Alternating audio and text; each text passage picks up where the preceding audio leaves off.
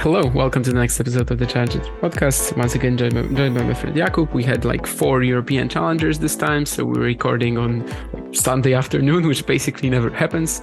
Never happens, yeah. Where are we going to start? I think the answer is pretty clear, right? Yeah, we have to start in BL, the only 100 of this week, where we didn't get a full final as Yuri Rodionov lifted the title after just one set. As Liam Brody retired, I think 2 points into the second set, unfortunately. But Rodionov defends his title in BL, his 6th challenger title. On his route there, he beat Oberleitner 40, got pushed by Vittanen, the only time he really got pushed that week, 6-3 in the third, beat Hassan in the semis. He moves up 5 spots, number 126, 95 points away from the top 100. How did you like Rodionov this week? Yeah, there was that funny story that both Rodionov and Brody were unbeaten in BL, with, of course, Brody winning the 2021 edition and Rodionov trying to defend his title, but neither actually played, the event in the years that the other won it. We are hoping for a great final for sure. All these European events sort of led to the draws being very diluted most of the time this week. Mm-hmm. Of course, BL was the strongest one of them. I think as you said, for Rodionov, the match against Virtanen was huge. Even though he only defends his titles, he's actually going to get 20 more points, right? So some minimal gain there. Of course, there's also that Mauthausen or whatever the city in Austria was called in May coming for him. But we're always looking at Yuri Rodionov as a potential, maybe he can sneak into the top 100 guy. And there's still a chance for that. And this BL title definitely helps him because maybe he didn't make any ranking progress, but he was facing some small issues if he didn't defend this. Yeah, huge for him. I mean, gets you extra points as well. I think he's defending like a second round in Lille because it's saying 12 points extra, but I think that's just what it might be. Yeah, there's one more week, right? So, yeah. So, but I think really nice title for him. Took advantage of this draw. Vittanen pushed him very nicely. It is a bit of a bummer that we didn't get this big Rodionov Brody showdown in the final. But either way, very nice run for him. It was actually a quarters in Lugano because last year it was BL Lugano and it was the other way around and in consecutive weeks. Mm-hmm. As for Brody, this was his 10th challenger final. He lost the first 7, then won BL in 2021, got a second title, but lost this one again. He started by beating Durasovic, then took out Neuchrist, came back from a set down against Diallo, and beat Mariusz Kopil in the semifinals. Still moved up 30 spots, number 131, but now has to deal with this injury. What did you think of Brody this week? Yeah, I heard a video on Twitter of David Samuel, so Brody's coach, discussing the injury. It was apparently with him for like 10 days and it was a little niggle, but in the final it got, basically unbearable. You could see that he was, for a while, he was almost exclusively slicing his forehand. So that was when we all knew watching that something is awfully wrong. Apparently, they're going to have like a scan. I'm not sure if Brody has already withdrawn from, I think, where's he playing? Girona? But he's probably going to do that, I suppose, but we'll see. Maybe he gets the scan like early in the week and gets cleared. But a shame that it ended this way. Very similarly to Rodionov, he basically had one tough match along the way and it was against Gabriel Diallo, where he barely survived, just like Rodionov did against Virtanen. And as he said, it's just a shame that we didn't get to see this. Brody was, actually quite a big favorite in the final, according to the odds, which I'm a little surprised by. I'm too, yeah. Yeah, I would have it like, I don't know, almost 50-50-ish or something. Rodionov probably has the bigger serve. And could benefit from that on a court like this. But yeah, for sure, a very nice week for him. And let's just hope that the wrist isn't going to be an issue because for now, Liam Brody is like on track to have his best, the best year of his career. After these first 3 months, but of course, the clay season is coming, and that's always been an issue for Liam. So let's see how he handles that, provided he's healthy. Yeah, I'm really impressed with Brody, as I think I mentioned a couple of times last year. Like if he got those Wimbledon points where he reached that third round, he would be in the top 100 already, or he would have broken it last year. So he's in that unfortunate situation, but he's put himself in a really nice place, and hopefully this injury isn't anything too serious. and we'll get to see him throughout the year. As for our semifinalists, let's start with Mariusz Kopil, who reached the semis as a qualifier, had to save a match point in qualifying against Porceladze, where he played a 3 tiebreak classic, as we're, I think, used to sometimes seeing with big servers like these. In the main draw, he took out Marek Gengel before pulling off a huge upset over Dominik Striker, who we both picked for the title. Also dealt with Mika Brunold in the quarterfinals 6-3, 6-3, his first challenger semifinal since Nottingham in 2021. So, almost 2 years. What did you think of Kopil this week? As you said, very easily could have lost in the qualifying. I think Porceladze had a few match points on his serve. Yeah, with the Georgian usually serving like 220 km/h bombs, that's gonna be a rough, moment for anyone who's trying to save match points against it. But Kopil did that, of course, and yeah, the Striker win was definitely one of the surprises of the week. Maybe it's my upset, maybe it's not. I'm not really sure yet, but. I also saw that I think Striker withdrew from Lille next week, so perhaps there was some physical issue involved in there. But in general, as you said, that's the best week Kopil has had in a long while, and generally he's been pretty solid this year. Only played 5 events so far, which is a bit surprising, I guess. But the previous, like the last 3 that he played, so Biel, Lugano, Rovereto, they've all had some pretty nice moments for him, and he's winning a lot of close matches. Yeah, our other semifinalist was Benjamin Hassan, who also saved match points in his opener against Alexander Richard, 7-6 in the third. Took out Tyson Kwiatkowski in straight sets before defeating Norbert Gombosch as well, 7-6, 6-2. His first challenger semi since Troy in last June, but that was a 50, I think. So this is, much bigger of a result for him. What did you think of Hassan this week? Yeah, I actually, when I was in Szekesfehervar, I read an interview about with Benjamin Hassan, and it was quite interesting because it talked about him being regarded as a player who had more potential, but wasn't always trying. And Hassan actually agreed with this. Which I found interesting. I don't know if there's anything that he can really do at this point, bigger than what he's usually what he's done so far. I mean, for a player like him, I mean, I think it's probably all about whether you can sneak into Grand Slam qualies or something like that. His career high is 283, so of course he's never done that. But yeah, certainly a pretty nice week for him. He beat Richard and Gombosch, which are good wins. Of course, both players are pretty wildly out of form, but he didn't look outmatched against Rodionov whatsoever. So yeah, and you're right that Troyes was a challenger 50. I think he reached the final there even, right? But of course did not win it against someone, Juan Bautista Torres. Yes, that's correct. Mika Brunold made the quarterfinals here. Again, he beat Zdeněk Kolář 6-1, 6-4.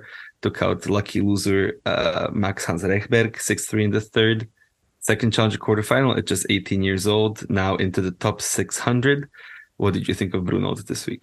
Yeah, sort of similarly to Lugano. It was a very unimpressive run in a way, but then again, reaching back-to-back challenger quarterfinals at the age of 18 is huge. But when he ran into the first, I don't want to say proper indoor player, because Reberg is of course an indoor specialist, but still outside of Ismaning, he hasn't really been close to the challenger level so far.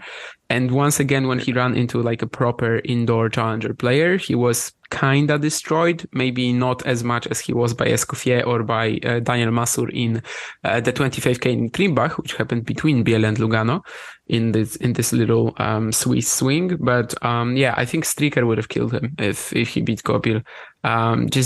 Did not seem like Brunold has that sort of. I mean, he definitely struggles when someone just plays very fast off the bounce and just puts a lot of pressure on him.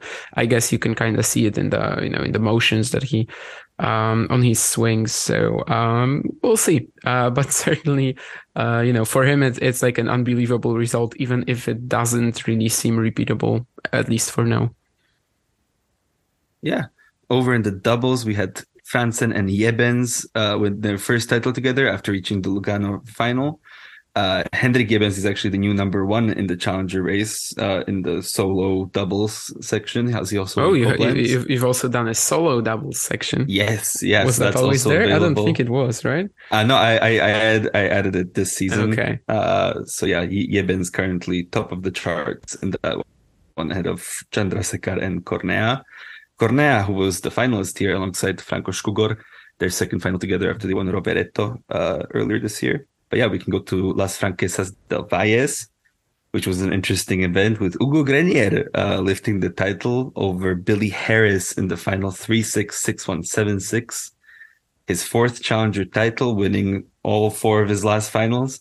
On this run, he beat Sanchez Izquierdo, Daniel Cox, Ivan Gachov, Buyun Chaukete in a third set tiebreaker. He moves up 21 spots to number 125.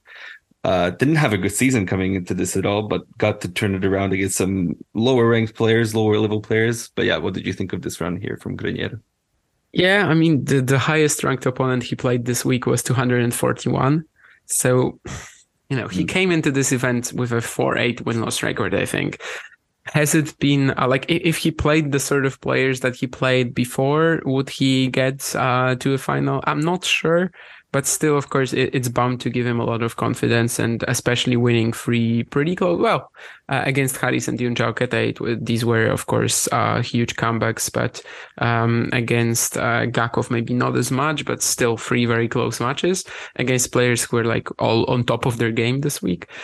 So in that way, it's certainly pretty huge for him. And that's, honestly, by this point, after watching all these finals on Sunday, I'm kind of struggling to remember which comeback happened where. But Harris also was 5-2 up in the third, right?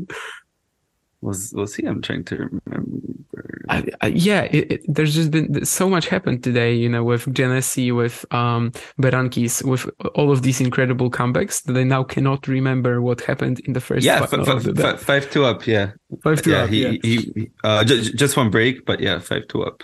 Yeah, 5-2 up. I was pretty sure something happened, but yeah, with every single final today being so close, aside for Brody Rodionov, of course. It's just so hard to keep track of that, frankly.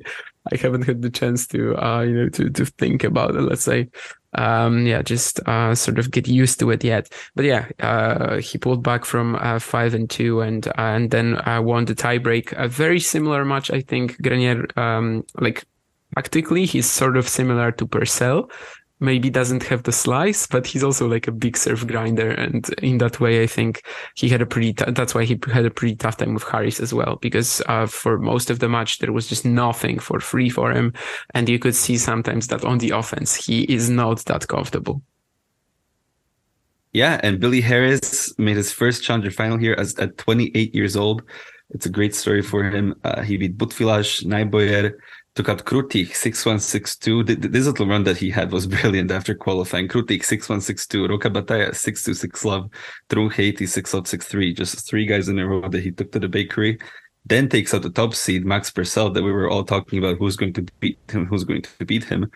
Last week, takes out Max Purcell and comes very close against Grenier in that final. Still up 71 spots, number 302. What did you think of Harris this week? Yeah, that was quite something. I mean, never would have expected that. He was, of course, injured in January in Nonthaburi. And but then in February, March, he played 5 ITF events, only got to one quarterfinal. Decent players, I guess, that he lost to. A lot of Portuguese guys, Faria, Vale, Rocha, also Lucas Poulain, who also had a bit of a run this week. But nothing really that would have prepared us for this, and especially for how he crushed his first three opponents. And of course, the big win over Purcell, because that was the story of the week, I guess. Even though today, there were 3 strong contenders in the finals, which were also wild. But even though Harris lost this final, this is still the best week of his career by a country mile. He only had one quarterfinal before in Nonthaburi 2022, which had an even this isn't a strong challenger 75 field, but Nonthaburi, of course, was a challenger 50 and it was weaker. So yeah, this is still something that Billy Harris has never shown. I've actually there was someone yesterday who commented that no, it's not out of the blue. I mean, Billy always yeah, he even last year he had so many good runs, and I'm like, which runs? At the challenger level, it's been a struggle for him. Let's be honest. And even last year, I mean, he was still playing so many like UK Pro Series stuff. Yeah, just a very interesting story with the fact that before 2022, he never even played the Challenger main draw, and that was when he was 27. Is he going to be able to capitalize on that? I don't know. I mean, he had to take a special exempt to Sanremo because Berankis and Adet were in Lille. I don't know if if that was something that he wanted to do, but I guess he's good on clay, so maybe he was. I think he was on the qualifying list in Lille though, so probably preferred Lille a bit, but. Yeah, let's see. But because this sort of level, the way he was hitting the ball, the way he was just so consistent, but at the same time hitting with such solid depth pace, is just something very, very new to Billy Harris, I think. Yeah, I mean, he's definitely out of, late bloomers that we talk about. He's definitely a candidate that we could see emerge here. And yeah, looking forward to what he can offer us next week and onwards. As for our semifinalists, let's start with Purcell, who already had trouble in the first round against Arnaboldi, going all the way to a third set tiebreaker. Bounced back from that with straight set wins over Hertz and Jorda Sanchez, but his 18 win streak ended with that loss to Billy Harris. What are your thoughts on Purcell here? Yeah, we did not expect that. We thought that maybe Purcell was going to lose to Krutik, if anyone. Of course, Krutik lost to Harris, who then beat Purcell. Yeah. Some very interesting info on the guy who, of course, has such like a quirky play style. And I guess it makes sense that some types of players would just bother him. But it was pretty weird. I mean, weird. Yeah, it was just exciting to see that someone like Arnaboldi, who just has a killer slice himself, can sort of drag Purcell into that slice battle and almost win. Mm-hmm. And then Harris, by just not missing, hitting a good ball every single time, just keeping it very also returning Purcell's first serve very well, just keeping the number of free points very, very low. For Purcell, he was also able to trouble him and eventually beat him, which was a huge shocker. But when you watch the match, it was just really kind of hard to see how Purcell is going to beat this guy, how Purcell is going to get the points. And yeah, as I said earlier, I think it was very similar in that final against Grenier for Harris. So certainly a bit of I guess some intel for us in terms of what can make Purcell tick. Sadly, the streak is gone because, well, with him scheduling himself as he was, I was sort of hoping that maybe he can go on like a Talon Greek Sport sort of run. Talon, by the way, is still, I haven't even realized that before this week, but Talon Greek Sports streak is still on, right? I mean, he still is on 30 challenger match wins in a row. But of course, Purcell stops at 18, which probably puts him like the top 10, 15 ever. I've only counted until the guys who like have 20, 21 and etc. So that's just a guess, but probably somewhere around these ranges. Yeah, I mean, it's still mightily impressive that he put 18 wins together. That's insane. Had to end eventually. I am curious to see how he's going to step up against, slightly tougher competition next week in Lille. He's going to be the top seed there. A lot of pressure. So I'm curious how he's going to deal with that. Our other semifinalist was Bu Yunchao-Kete, reaching his first challenger semifinal at 21 years old. Obviously had a lot of hype last year with the ITF results that he didn't really translate into the challenger tour. This time he gets his wins, beating Echeverria, Mansouri, and Gastão Elias. What were your thoughts on him this week? Yeah, I mean, so as you said, he hasn't really translated that to the Challenger Tour. Does this week tell us that he will? Not necessarily, right? I mean, this still has to be sort of proved, I suppose, because, well, the draw, that especially the one that he landed was, fairly weak, aside for maybe Gastão Elias, who's of course better on clay than on hard. But he did play a very good match against Grenier. Just a bit of a concern, like whether his game is explosive enough or not. And I guess that's something that we're not going to know for like the next, for like the next 3 events, maybe even, or maybe like for the whole year even, because since he sort of transferred to the Challenger Tour from the ITFs, it generally hasn't been pretty. But he is starting to get at least something going, right? Along with this and the Shevchenko win in Tenerife. Yeah, and from the quarterfinals, I picked out David Jorda Sanchez, who beat Eden Leshem and Nicolas David Ionel, making his challenger main draw debut at 28 years old. What did you think of Jorda Sanchez? Yeah, I don't think I even watched him, frankly. 28 years old, yeah, and making it was his challenger debut, you're saying, or main draw, I think. Major challenger debut at the end. So like a Billy Harris almost, I suppose. A little bit, yeah. No, I did not see that much against Purcell. I remember seeing that it was in the second set tiebreak and was going to tune into the third set if it happened, but it didn't. So but yeah, getting Purcell to a tiebreak is definitely quite impressive, even if Purcell was not quite at the India altitude level. All right, in the doubles, Chandrasekhar and Prasant have won their second challenger title together after Pune. They did not drop a set this week. They're the number one challenger team at the moment on an 8-win streak. In the final here, they beat Puravraja and Divid Sharan, their 20th challenger final together, as well as 3 other ATP finals. And how about Clark Justino over Cabral Purcell for the upset of the week, right? That was something as well. Challenger doubles just delivers this every single week, I think. Strong contender, yeah. We can go over to Zadar, where we had Alessandro Genesi beat out Sebastian Ofner 6-4, 5-7, 7-6 to win his 4th challenger title at 32 years old, his first one since Vicenza in 2019. His first final dates back all the way to September 2011 in Napoli. And a bit of an interesting quirk with Genesi I found is that he won 3 out of his 4 titles outside of Italy. So I think he's like 3-1, I think. Yeah. But he's reached 8 of his 12 finals in Italy. So he's lost like so many of his Italian finals. But he seems to get it done outside of Italy, interestingly enough.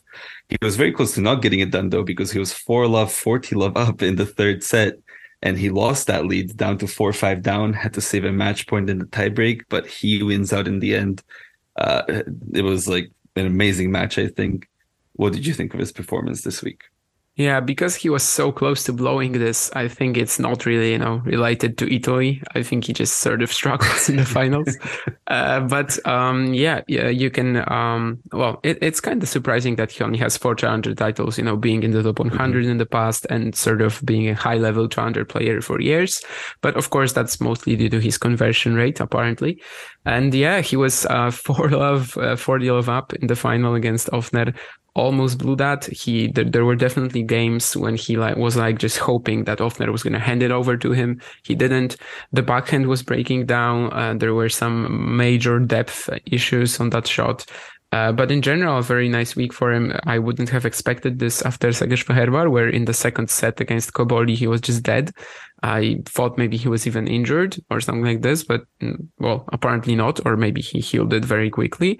And yeah, he was so impressive this week in how he was just playing all of these more powerful guys and just outmaneuvering them with how crafty he is, with how smart he plays.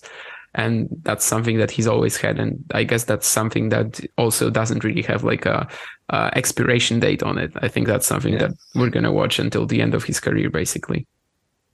Yeah, just to go through his run, he beat Ginard, Sedarusic, then Zsombor Piros and Artur Cazaux, all of them in straight sets going into that final, and moves up 45 spots, number 216 in the ranking. So prolongs his challenger slam qualifying life for a little bit longer.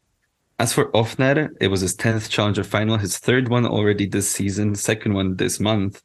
He's been on fire, but it was a rough start to the run. Dropped the set to Nerman Fatic, went the set down to Dragos Nikolai Madaras. That was a 1-6, 7-6, 6-4 win. Then got himself back on track against Gigante, 6-4, 6-1. Took out Koboli, who was the defending champion in straight sets as well. Up 16 spots, number 121, which is his new career high ranking. He's 80 points away from the top 100. What did you think of Ofner? Yeah, getting pretty close again. I think, of course, that's mostly due to the fact that he started his 2022 campaign in March, and he was basically just gaining points right now. He has a bit of a window before his Prague points drop. But I think, he might have to like do it until then. Of course, yeah, 3 finals this year already. He's lost all of them. I wonder if like he won every single one, he would have been in the top 100 already. I guess so, maybe. Yeah, would be, I think. Because Tenerife was like was it 50 or 75? I cannot remember right now. But here he in Zadar in Antalya he missed 50 points. Yeah, or the 75s. Yeah. Yeah, so I guess he would have been very, very close if he won all of them. But of course that would have also impacted his seedings and etc. So it's like, there's a lot to unpack there.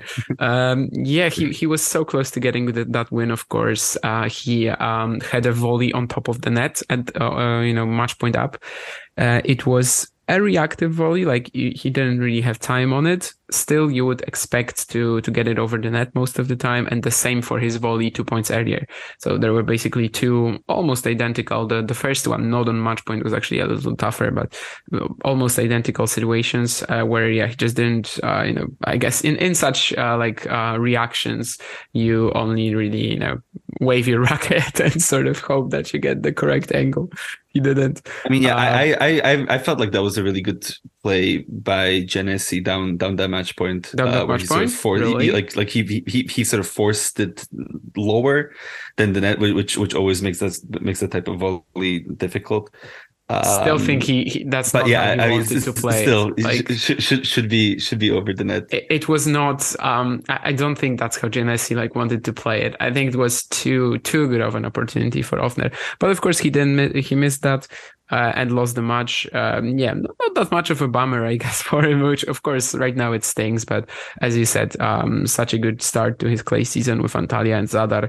And it could have been over in the second round. Madaras was very close to clinching that one as well. So certainly escaped there and then improved as the week went on, but didn't complete the Italian three-peat.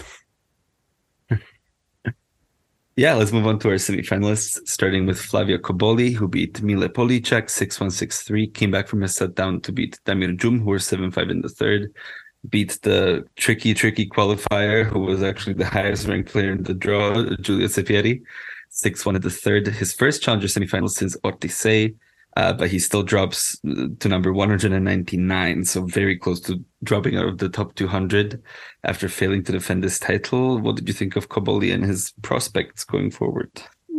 He still saved himself. It was close to being very dramatic if he lost in the first round here, of course, with the title defense, but it's not, as you said, he's still in the top 200. And barely, but safely in the Grand Slam qualifying range and etc. Yeah. He was down to Jumhur as well in the second round. So I think overall he still needs to be pretty happy about this week. Of course, he didn't defend his title, but it's an improvement. And along with the quarterfinal in Szekesfehervar, perhaps we're seeing some sort of that this clay season maybe could be much better for Cobolli than what we were watching from him in the past, I don't know, 8 months or so. Probably since that Zadar title, right? I don't know if he's had any good results since.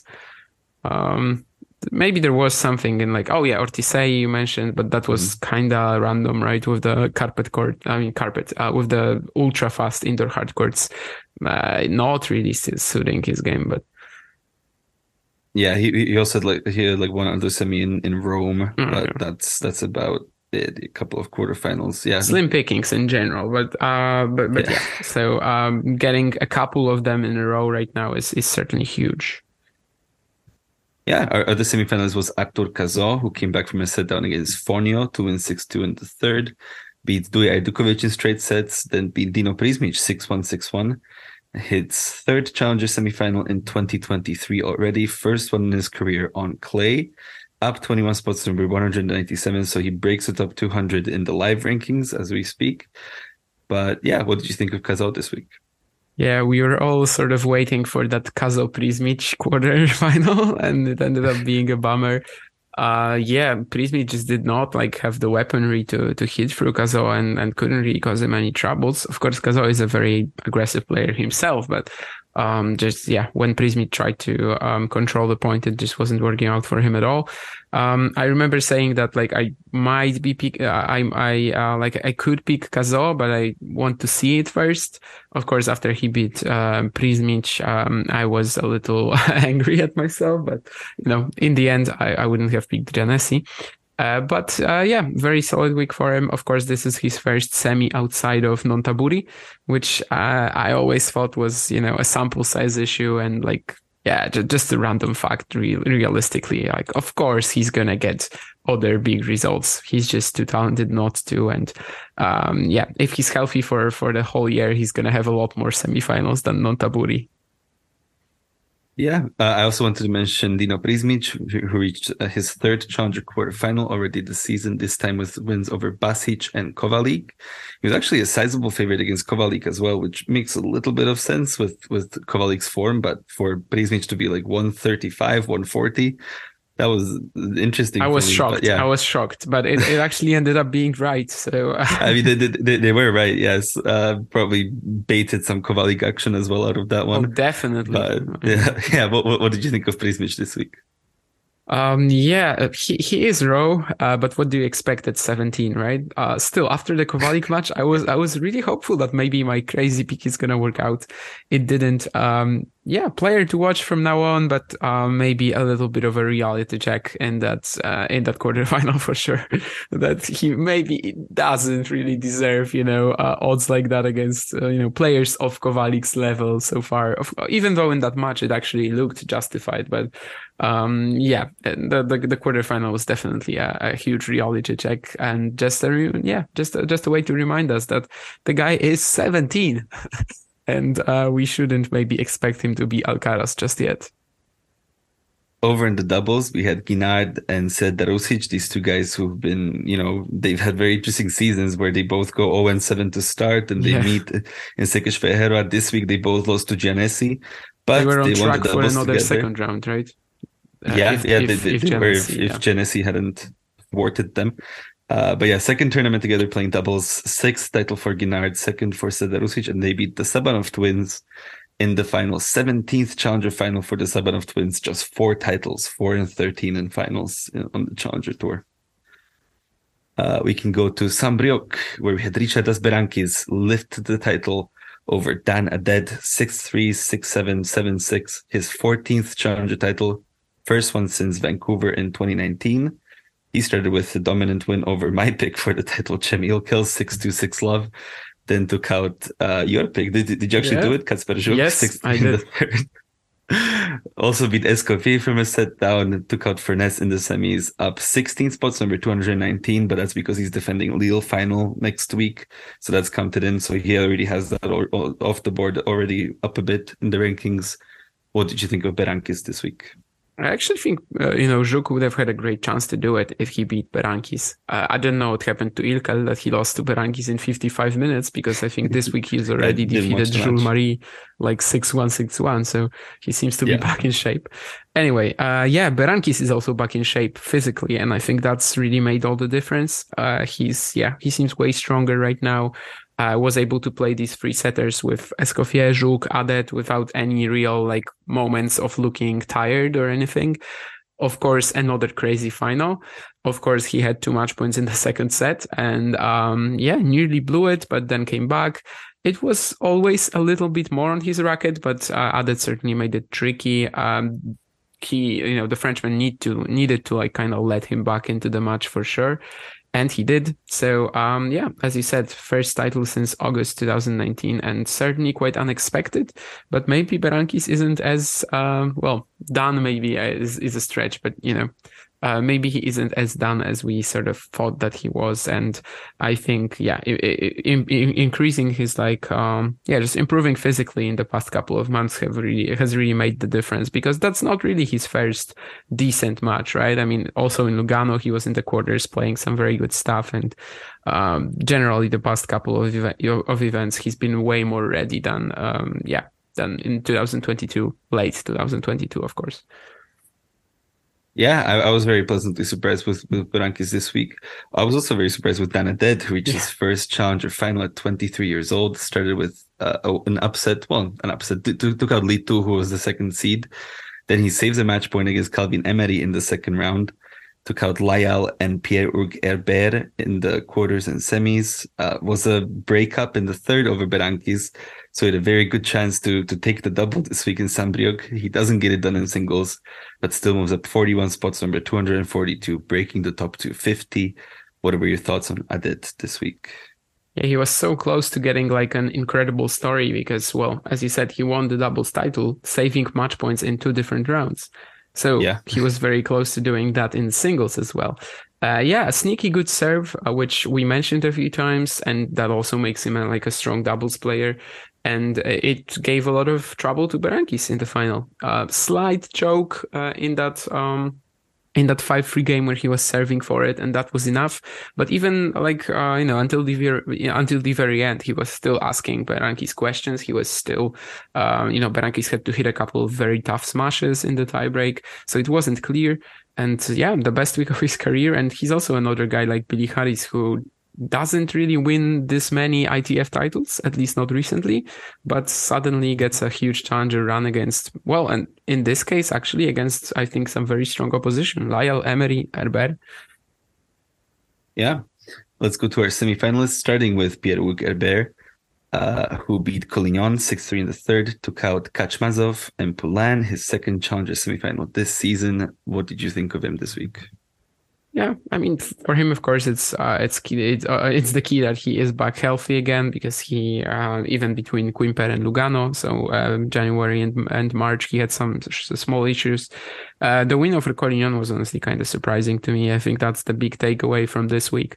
By the time he reached the semis, I was fully expecting him to play Berankis in like an old school final. It did not materialize, but just getting 4 matches on the board, of course, is super important for Pierre-Hugues Herbert at the moment.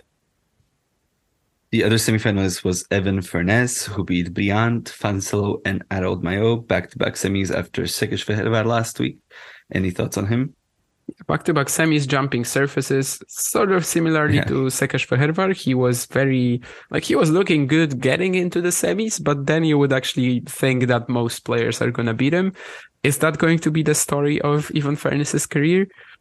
Sort of, but yeah, of course, he already has that challenger title under his belt. So, at least that pressure is gone from him. So, yeah. And then a couple of qualifiers reached the quarterfinals here, starting with Luca Poulin. He beat De Kuiper and Veldheer to qualify, then beat Oradini and Ferreira Silva, his first challenger main draw at 27.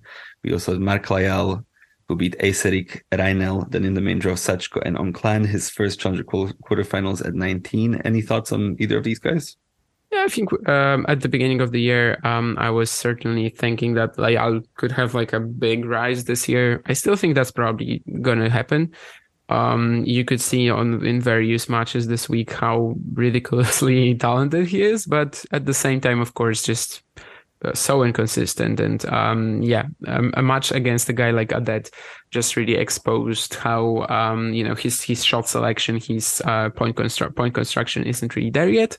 But hopefully it will improve as he progresses. Poulin was a huge surprise, and another one of these 27-year-old guy who basically has been an ITF only player for the past couple of years and never really played like a full schedule even, right? I mean, the guy usually plays like 20 matches a year. So just by the fact that he plays 20 matches a year and still gets to so many ITF titles, so many good runs, you can kind of tell that if he committed to it fully, I'm not sure what the reason is, he could potentially improve his ranking by a fair bit. And this was definitely his biggest challenger run, right? I mean, I doubt his very first one, his first challenger main draw. Even first challenger main draw, okay. Yeah. In the doubles, we had Denaded, as you mentioned, winning the title alongside Albano Olivetti, their fourth challenger title together, second one this season. They've saved match points against Borg and Emery in the first round and also in the final against Niklas Salminen and Stevens, for whom it was the fourth challenger final together this season. They're tied for second in the challenger race. And now we go on to match of the week and upset of the week. Where would you like to start? This time I actually have both picked. Shocking, isn't it? Yeah, let's Never maybe start happens. with the upset, where I think that I have to go with Harry's beating Purcell. I know I was a little reluctant at first in order to appreciate Purcell maybe or think of him as a proper top 100 player. But I actually did at some point. And yeah, I just did not think that he was going to lose, especially as, when he struggled against Arnaboldi, it was just a completely different play style than Harry's. So yeah, that came as a total shock to me. I think, Kopil Striker was also another one, but I think I have to go with Purcell. And of course, earlier I mentioned that doubles match of Purcell Cabral losing to Justino and Clark. So I guess it was just Max Purcell this week that was kind of disappointing in that sense. But I'm still going with the singles match, Harris beating Purcell. Yeah, for me, it came down to that match and Kopil beating Striker. I feel like I wasn't expecting Purcell to lose, of course, but we saw the cracks in that first match against Anna Boldi already, so I sort of saw him as more vulnerable. Striker went to 2 tiebreaks with Zhukaev, but so that's why I feel like that loss to Kopil blindsided me a bit more. Like I wasn't expecting that at all for Striker to lose so early. So that I will go with that as my pick, Kopil over Striker. And who do you have for match of the week? Yeah, I think this week it kind of has to be about like the latter stages of the events and especially Sunday. Today, because we're still recording this on Sunday, was an absolutely crazy day when it comes to challenger action. I mean, 3 finals that all featured huge comebacks. I think Harris and Grenier, it's like, distant, third by a distance. But between Giannessi, Offner, Berankis, Adet, honestly, could be both of them. I'm actually going to go for Berankis Adet just because I didn't think I was going to enjoy it that much. I actually watched their first, the first time they played each other live in Vilnius last year. And of course, Adet won, which was quite a bit of a shock at the time, but Berankis was looking very weak physically. But I figured maybe this time, it's going to be an easier win for him. It wasn't. It wasn't easy at all. And yeah, I think in the first set it was still, even if Adet maybe had that poor game at 5-3 and Berankis certainly had some weaker moments at the beginning of the decider, I think the quality remained very, very high and kind of surprisingly high considering, where Berankis was the past couple of months and also Adet rarely being a force on the challenger circuit. Yeah, it also came down to these 2 matches for me, these 2 great finals that we got to watch today. I will go with the other one. The Saint-Brieuc final, it did have the better crowd, which for me is a bit of a factor in these matches. I like a good crowd engagement. But Giannessi Offner edged it for me just because of that massive roller coaster of a third set where you go from basically almost 5-love up to 4-5. Then you go to the tiebreak, match point down. Giannessi wins it. Giannessi, who I didn't think that I'm going to see him win another title at all, whereas Berankis I maybe had a bit more of a hope for him to take one of these hard indoors. But yeah, Giannessi Offner for me. So we have split on both, but I think very close decisions for. Yeah, I also made the poll already, and unsurprisingly, these 2 are at the top. But for now, with 115 votes, Giannessi versus Offner has 42%, and Berankis versus Adet has 31%. So yeah, that the one that you picked is also leading the popular vote, so to speak. Also thanks to me because I voted in that poll. Okay, but I can't vote in my own polls, which is kind of frustrating. But yeah.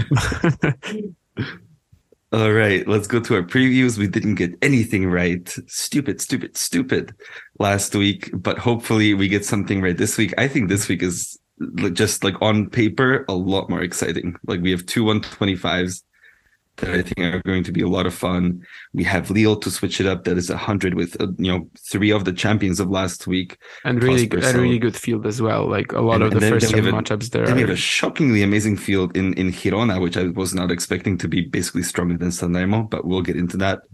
Let's start in Mexico City, where we have Marc-André Huesler, the top seed and defending champion, against Facundo Mena. also an altitude specialist. So that's going to be a brilliant first round. They will face one of two qualifiers, whoever advances. Then we have Hanfman playing Tomás Barrios Vera in that section. Winner plays Noguchi or a qualifier. Facundo Bagnis plays Nicolas Moreno de Alboran, and then Antoine Bellier or a qualifier. Melijani Alves plays Juan Pablo Ficovich, who actually has a 3-0 lead in the head-to-head over him. Winner will play Mitchell Kruger or a qualifier. Luciano Darderi will play Renzo Olivo, and then Bernard Tomic is here with a wildcard playing Thiago Agustin Tirante. We also have Duckworth playing Rodrigo Pacheco Mendez, and then Olivieri playing Nicolas Mejia. Final section, Daniel Elahi Galan is the second seed playing a qualifier, and then Jan Chojinski or Alexis Galano. Alejandro Tabilo plays Hyang Chan Hong, and then Enzo Cuoco or Nick Hart. Over in the qualifying, we have Maximilian Neuchrist as the top seed. We also have guys like Kepfer, who will play Popko or Gerald Meltzer for a spot to qualify, which will be interesting. Also have Ejupovic. Juan Ignacio Londero has a wild card into the qualies. He plays Murkel Delien. Also have Giovanni Ampeci Pericard. He will play Federico Gaio for a spot in the main draw. In the doubles, we have Goranson and McLaughlin. They're tied for the number 2 spot currently in the challenger race. They're the top seeds. We have William Blumberg playing with Julian Cash, which is pretty exciting. They will actually play Barrios Vera and Tabilo in the first round, which should be fun. Also have teams like Hidalgo and Rodriguez in here playing Hach Verdugo and Saville. Galloway Reyes Varela. Golube Venedoviev are also here playing Lawson and Neuchrist. So quite high quality all around. But going back to the singles, who are you picking for the title? Yeah, I mean, high quality tennis in very weird conditions, but a lot of the top seeds are actually good at altitude. So still hopeful that we're going to get some great tennis this week. Are you excited for the Dimitri Popko comeback? I mean, he's just started his match against Gerald Melzer. Maybe I can't wait. I'm going to tune into it right after we're done. I'm going to watch this while I write my article, my predictions for tomorrow. Oh, but yeah. For a while I thought it wasn't going to be serious, but it actually sounds serious. I genuinely might. So where I am currently, I don't really have a way to watch Miami on like a reliable source, unless I try to go through a VPN. But then Amazon Prime is good at detecting the VPN, so it's like a battle with them constantly. So I kind of have to watch a challenger match if I'm going to watch something. That's not bad. And I mean, every single match in Miami so far today has been straight sets. But anyway, that's a topic for another day. I might actually also put on Popko Melzer. I kind of miss Dimitri Popko. Maybe not the blatant match fixing, but yeah, the guy had some games. The good times. Yeah. And we'll see how he handles Gerald Melzer. Of course, he's not the favorite there, given the fact that he's just coming back after like half a year or something. I don't think, anyone from the qualies can win this event anyway, provided that the main draw, or at least the seeds in the main draw, are so strong. Gerald Melzer has been such a good altitude player. Pecci Pericard, his serve is probably going to be unbreakable. But still, I just think the seeds are insanely strong here. Wessler, as you said, he's playing Mena, an altitude clay sort of blockbuster, I guess you have to say. Mena has usually been Mena has usually been seeded in these sort of events, and with Wessler's form, I'm not even sure I want to pick him. There's also Hanfman in his quarter, who's also amazing at altitude. He's been the runner-up in Gstaad and Kitzbühel. He's on the ATP Tour finals. Bagnis, last year, he won a couple of challenger titles. I think Cali and Pereira, if I remember correctly. Meligeni as well. He won in Iasi in Romania, maybe smaller altitude, but still. Bernard Tomic, if I'm picking him for a clay event, it would have to be at altitude, but I still don't think I can do it, sadly. I actually checked, and he only has one final in his career on clay, and it's in Aix-en-Provence, so not that altitude. Oh. But he lost like 1-6 or something like that. Nothing in his ITF days, but I guess he also never really played them that much. Like he just speedrun through the ITF level basically when he was a kid, a teen, and then of course started playing it more in 2022. Duckworth, I don't think he can win it, on clay. Even in these sort of conditions, and I really want to pick someone like Galan. But he has Tabilo in his quarter. I don't know if that's easy. And of course, Galan's form has been awful. He really needs a big result. He is 1-8 for the year. And yeah, it leaves me with some very tough decisions here. Every single player I want to go for has a tough one in his quarter, at least, some even earlier. I'm gonna go with let's try Facundo Bagnis. Even Moreno del Boran is a pretty tough first round, I think. But I still like Bagnis more. I still like Bagnis against Meligeni potentially in the quarters. So I think he can make the semis, and then we'll sort of see what happens. Altitude was definitely great for him last year. So I think it's a very tough draw to pick from. Yeah, I'm going to stick with Wessler, the top seed defending champion. Of course, the form is poor. He finally got his first, completed match win for the first time since Montpellier. So that's like, if you discount that win over Krajinovic, which was by retirement, that was like 6 straight losses in completed matches. Took a set of Tommy Paul in Miami, so it's an upwards trajectory, is what I'm telling myself. Mena, by the way, if you're going to be betting this match, Mena is like 465 against Wessler, which is outrageous. He should not be that much of an outsider. This is going to be a tricky match for him. But I believe that he can overcome it and sort of make his way through this draw. This should be his happy place. He knows that the pressure is on if he wants to keep himself on the main tour. He's, top 50 right now. But those points are going to start falling away this week. I think he would still keep himself pretty high, even if he didn't play the Mexican swing, but of course not around the top 50. I think he'd still be in the top 100, right? But yeah, later in the year, of course, they would also help him when Sofia drops, especially. Yeah. Yeah, just thinking for Masters main draws and stuff like that. Of course, yeah. So you have Bagnis, I have Wessler. We can go to Sanremo, the other 125 we have this week, where defending champion Olger Rune is not playing, but the top seed is Juan Pablo Varillas playing a qualifier, and then Pellegrino or Gigante. Also in a section is Pavel Kotov as the 7th seed, who is surrounded by qualifiers, so facing a qualifier and then 1 or 2 other qualifiers. Then we have Aslan Karatsev making his Challenger Tour comeback. We'll see what his level is, dropping down. He plays a qualifier, and then Sebastian Ofner or Manuel Guinart. So Ofner would be a tough draw here, coming off of a very strong run. Do you know also when was the last time Karatsev played the Challenger? I'm not sure. Yeah, I mean, the easy answer, I guess, the end of the 2020 season. Yeah. So it's been a while. Yeah, then we have Arnaldi playing Zsombor Piros in an exciting first round. Josef Kovalik will play Billy Harris, who took a special exempt here. Then we have Luca Van Asch, the 5th seed, playing Ryan Peniston, and then facing Jamal Koferrari or a qualifier. Alexander Shevchenko plays Chun Sin Tseng. Winner will play Alexander Muller or Kaichi Uchida. Giulia Cepieri in this almost entirely Italian final quarter. Vít Kopřiva is the only disruptor. But we have Giulia Cepieri playing Alessandro Genesi. Winner will play Luca Nardi or Gianluca Mager. And then we have Marco Cecchinato playing Vít Kopřiva, and then Flavio Cobolli or Francesco Maestrelli. In the qualifying, we had the top seed Richard out, taken out by Federico Arnaboldi. He will face Oklepo for a spot in the main draw. Vavasori is also here, destroyed Gabriel De Camps in the first qualifying round, 6-love, 6-1. Kipmer Kopejans is also here, will face Viktor Durasovic. Vatuchin is also here. Andrea Arnaboldi is here. Over in the doubles, we have Gonzalo Escobar and Fabian Rebul teaming up as the top seeds, playing Francesco Maestrelli and Luca Nardi. We have Ibavien Pavlasek, Balazs Nedontchezian, Duterevic, Manafov, Korneashku, Gor, Franz and Evans. A lot of the top teams that we have sort of seen throughout this season are here.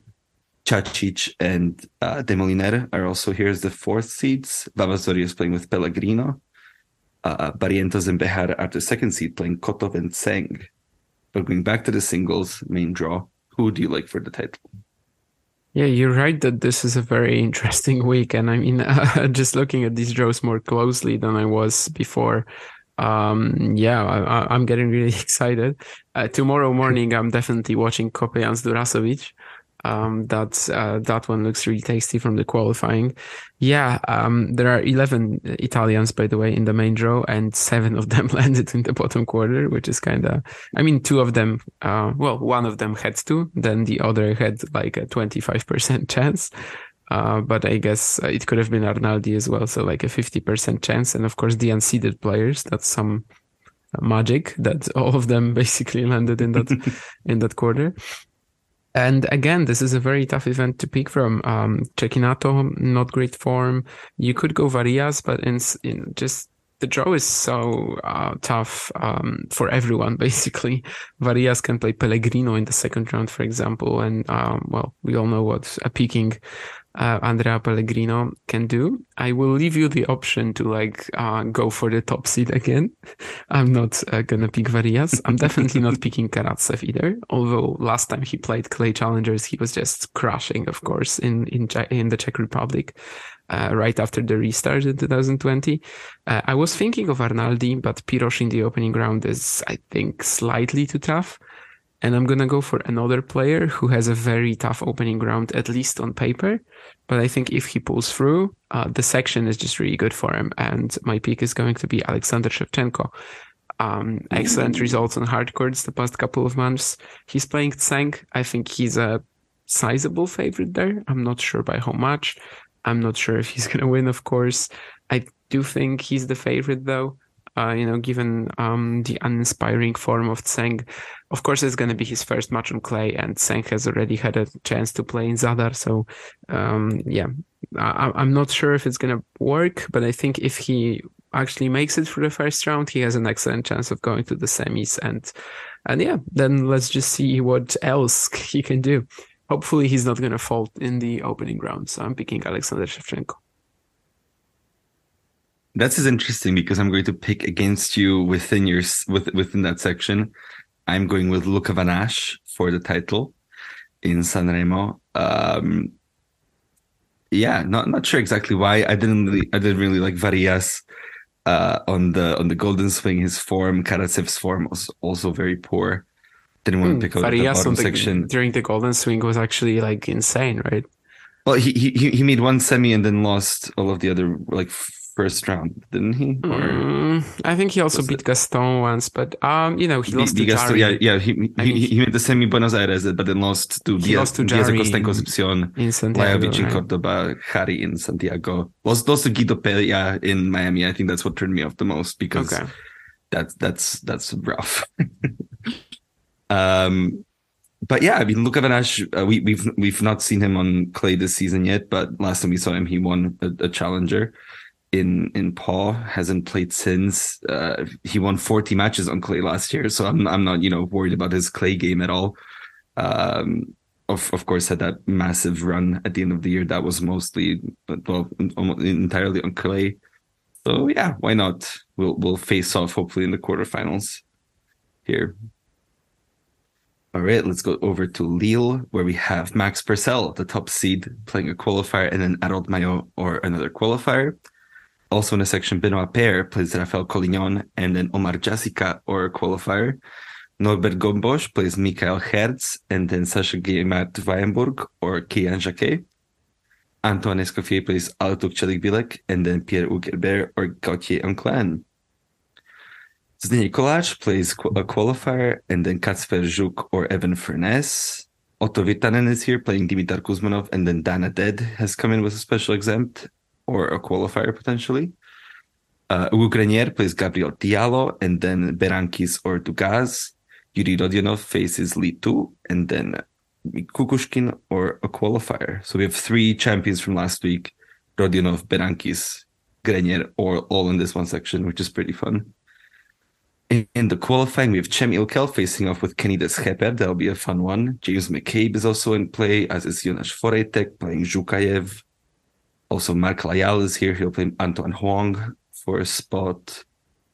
In the doubles, we have Aded and Olivetti after winning the title last week playing Nam and Song. Max Purcell plays with Jason Taylor. We also have Harold Maillot and Benoit Paire in doubles. Taking a wild card, they'll play Arnealdo and Weisborn. Once again, a lot of these solid teams that we've seen: Johnson Verbeek, Chandrasekhar Prasad, Niklas Hamilton Stevens. Igor Zalane plays with Arjun Kade this week, which will be interesting. They play Harris and Smith. Shevitsky and Valkov face off with Brown and Qureshi in the first round. But going back to the singles, who do you like for the title in Lille? Yeah, probably not gonna pick out of the qualifiers again. The main draw is just too strong. I do have to say though that Ilkel and Kenny Deshepper are gonna play for the third time this year already, which is pretty crazy. And actually Kenny took a set of him both times they faced, which is well, both times I think it was a bit of a surprise. Forejtek Zhukayev, that's one I maybe want to watch, and Layaloang, which I think you mentioned. That's going to be quite exciting tomorrow. The set of qualifying matches is pretty nice. Yeah. And in Lille, I'm not picking Purcell. I don't think I can trust him to win an event of this quality, even though the draw is actually quite nice. Not necessarily if he lands like one of the toughest qualifiers, because I don't know, give him Ilkel, give him Layal, and I'm not gonna be sure. I mean, actually, maybe Layal, I would be sure with how easily Layal's point construction tends to break down and etc. But still, like, give him a tough qualifier, and I'm not sure he makes it through the first two rounds. Gombosh, not really in form. Escoffier keeps going with that round one streak, and honestly, he might do it again against Celik Bilek. Maybe he will make another quarterfinal, but it seems like winning the title is going to be pretty tough for him in such a good draw as well. I picked Kacper Żuk last week, and I'm actually kind of satisfied with how he did. I don't think I can do it though. And that's just because I want to go with Otto Virtanen, I think. I mean, he lost in the quarters in BL to Rodionov, which was a very good match. Of course, Rodionov took the title. There was just nothing there to suggest that Virtanen's form, went away in any way. He plays Kuzmanov, who's been sort of out of it. Adet, I don't know if he's that much of a threat. I think that's what I'm going to go for. I mean, Rodionov honestly has a pretty decent chance of going, if not back to back, then maybe to the semis again. I think Diallo against Grenier, probably the Canadian is the favorite, also a contender. But honestly, when I first saw this draw, yesterday, I guess, because it came out yesterday, I instantly looked at Virtanen, and I haven't really changed my mind at all. So I'm going to pick Otto Virtanen. Yeah, I'm going to match you on this one. I like Virtanen's draw the most. Guzmanov has a pretty poor record actually on indoor hard courts over his career, like 15-31, which is pretty interesting. Zdeněk Kolář is the other seed in the section, and then you have Furness, Žuk, Aded, two qualifiers. I'm not particularly worried unless it's like Chemilkel. I think he could be dangerous. But I like Virtanen's draw a lot. The other one I could maybe go for is Purcell, but I'm not convinced. I'm not going to pick Rodionov to go back to back. So yeah, Virtanen for me as well. And we go over to Girona, which is the only Soul 75 that we have this week, and it is kind of stacked. We'll see. So we have Pedro Cachin as the top seed playing Gilles Arnaud Bailly, who just won his first pro title last week. Very talented junior, actually gets in through a junior accelerator spot, I think.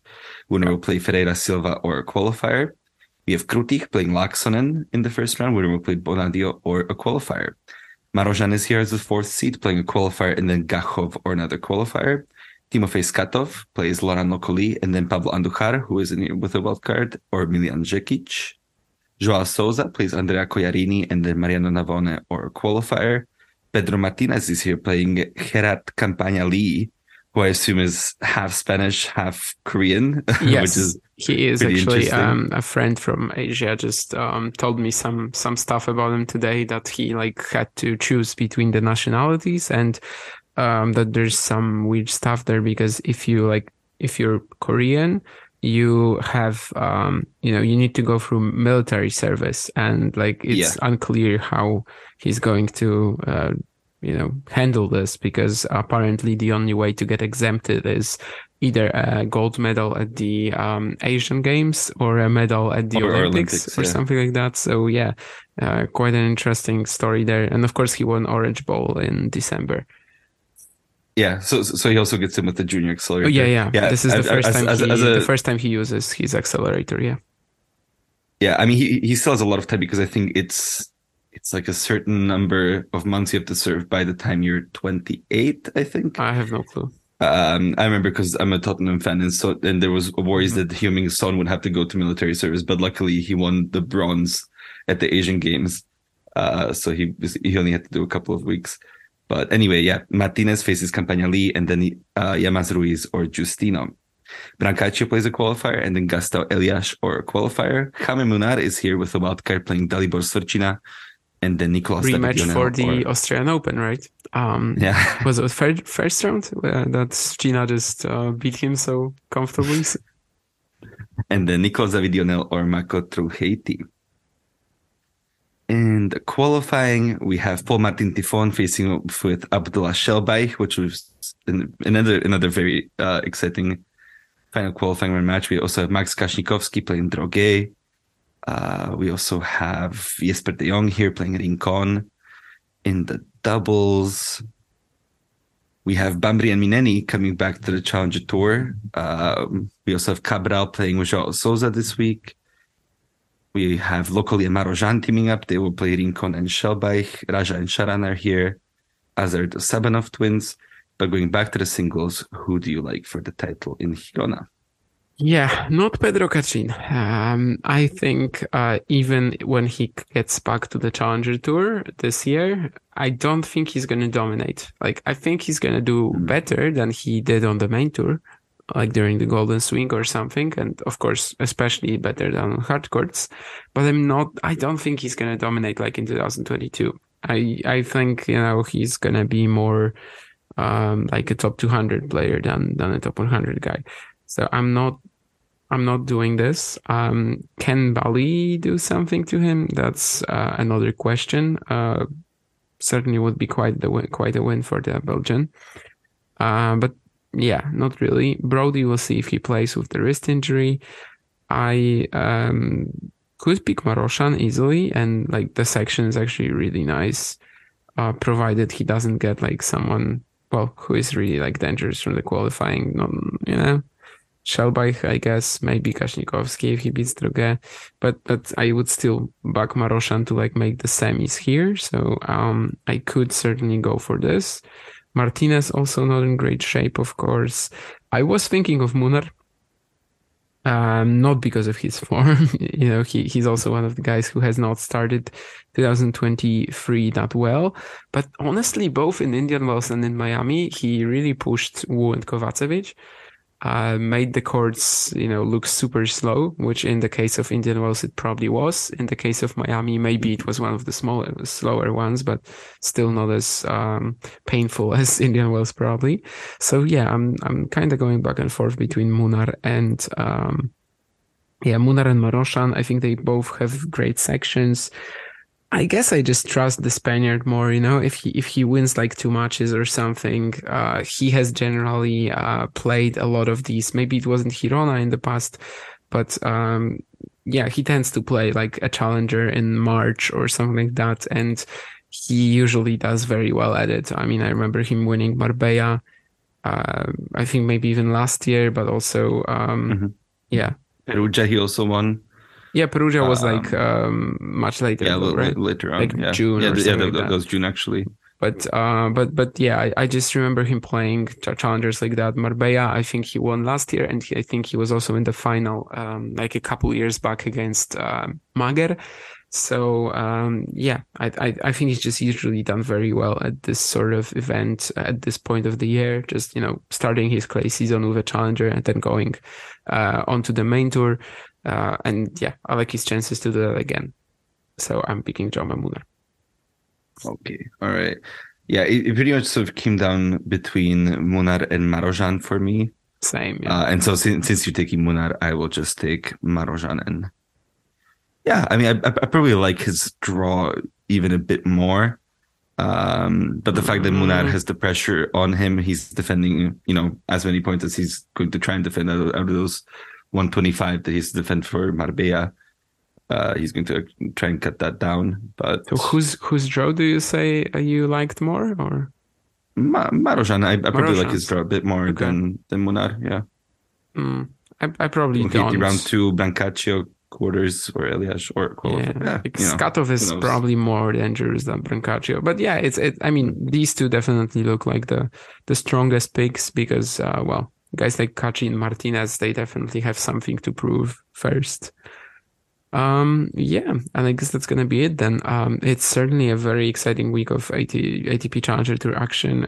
We've got the youngsters using accelerator spots. We've got so many big names, so many exciting first round matchups as well. Hopefully this time we're gonna do a bit better on the predictions. But anyway, I mean, it's pretty just, we can assure you that if you're gonna be following the Challenger Tour next week, you're gonna enjoy it because there's clearly going to be a lot to be enjoyed. Oh, Brody has withdrawn also. So, well, I guess no surprise there. So I guess it's just a lucky loser, or has someone? No, it's Krutik moved into. Did you already read the draw like this, and I was just asleep, or?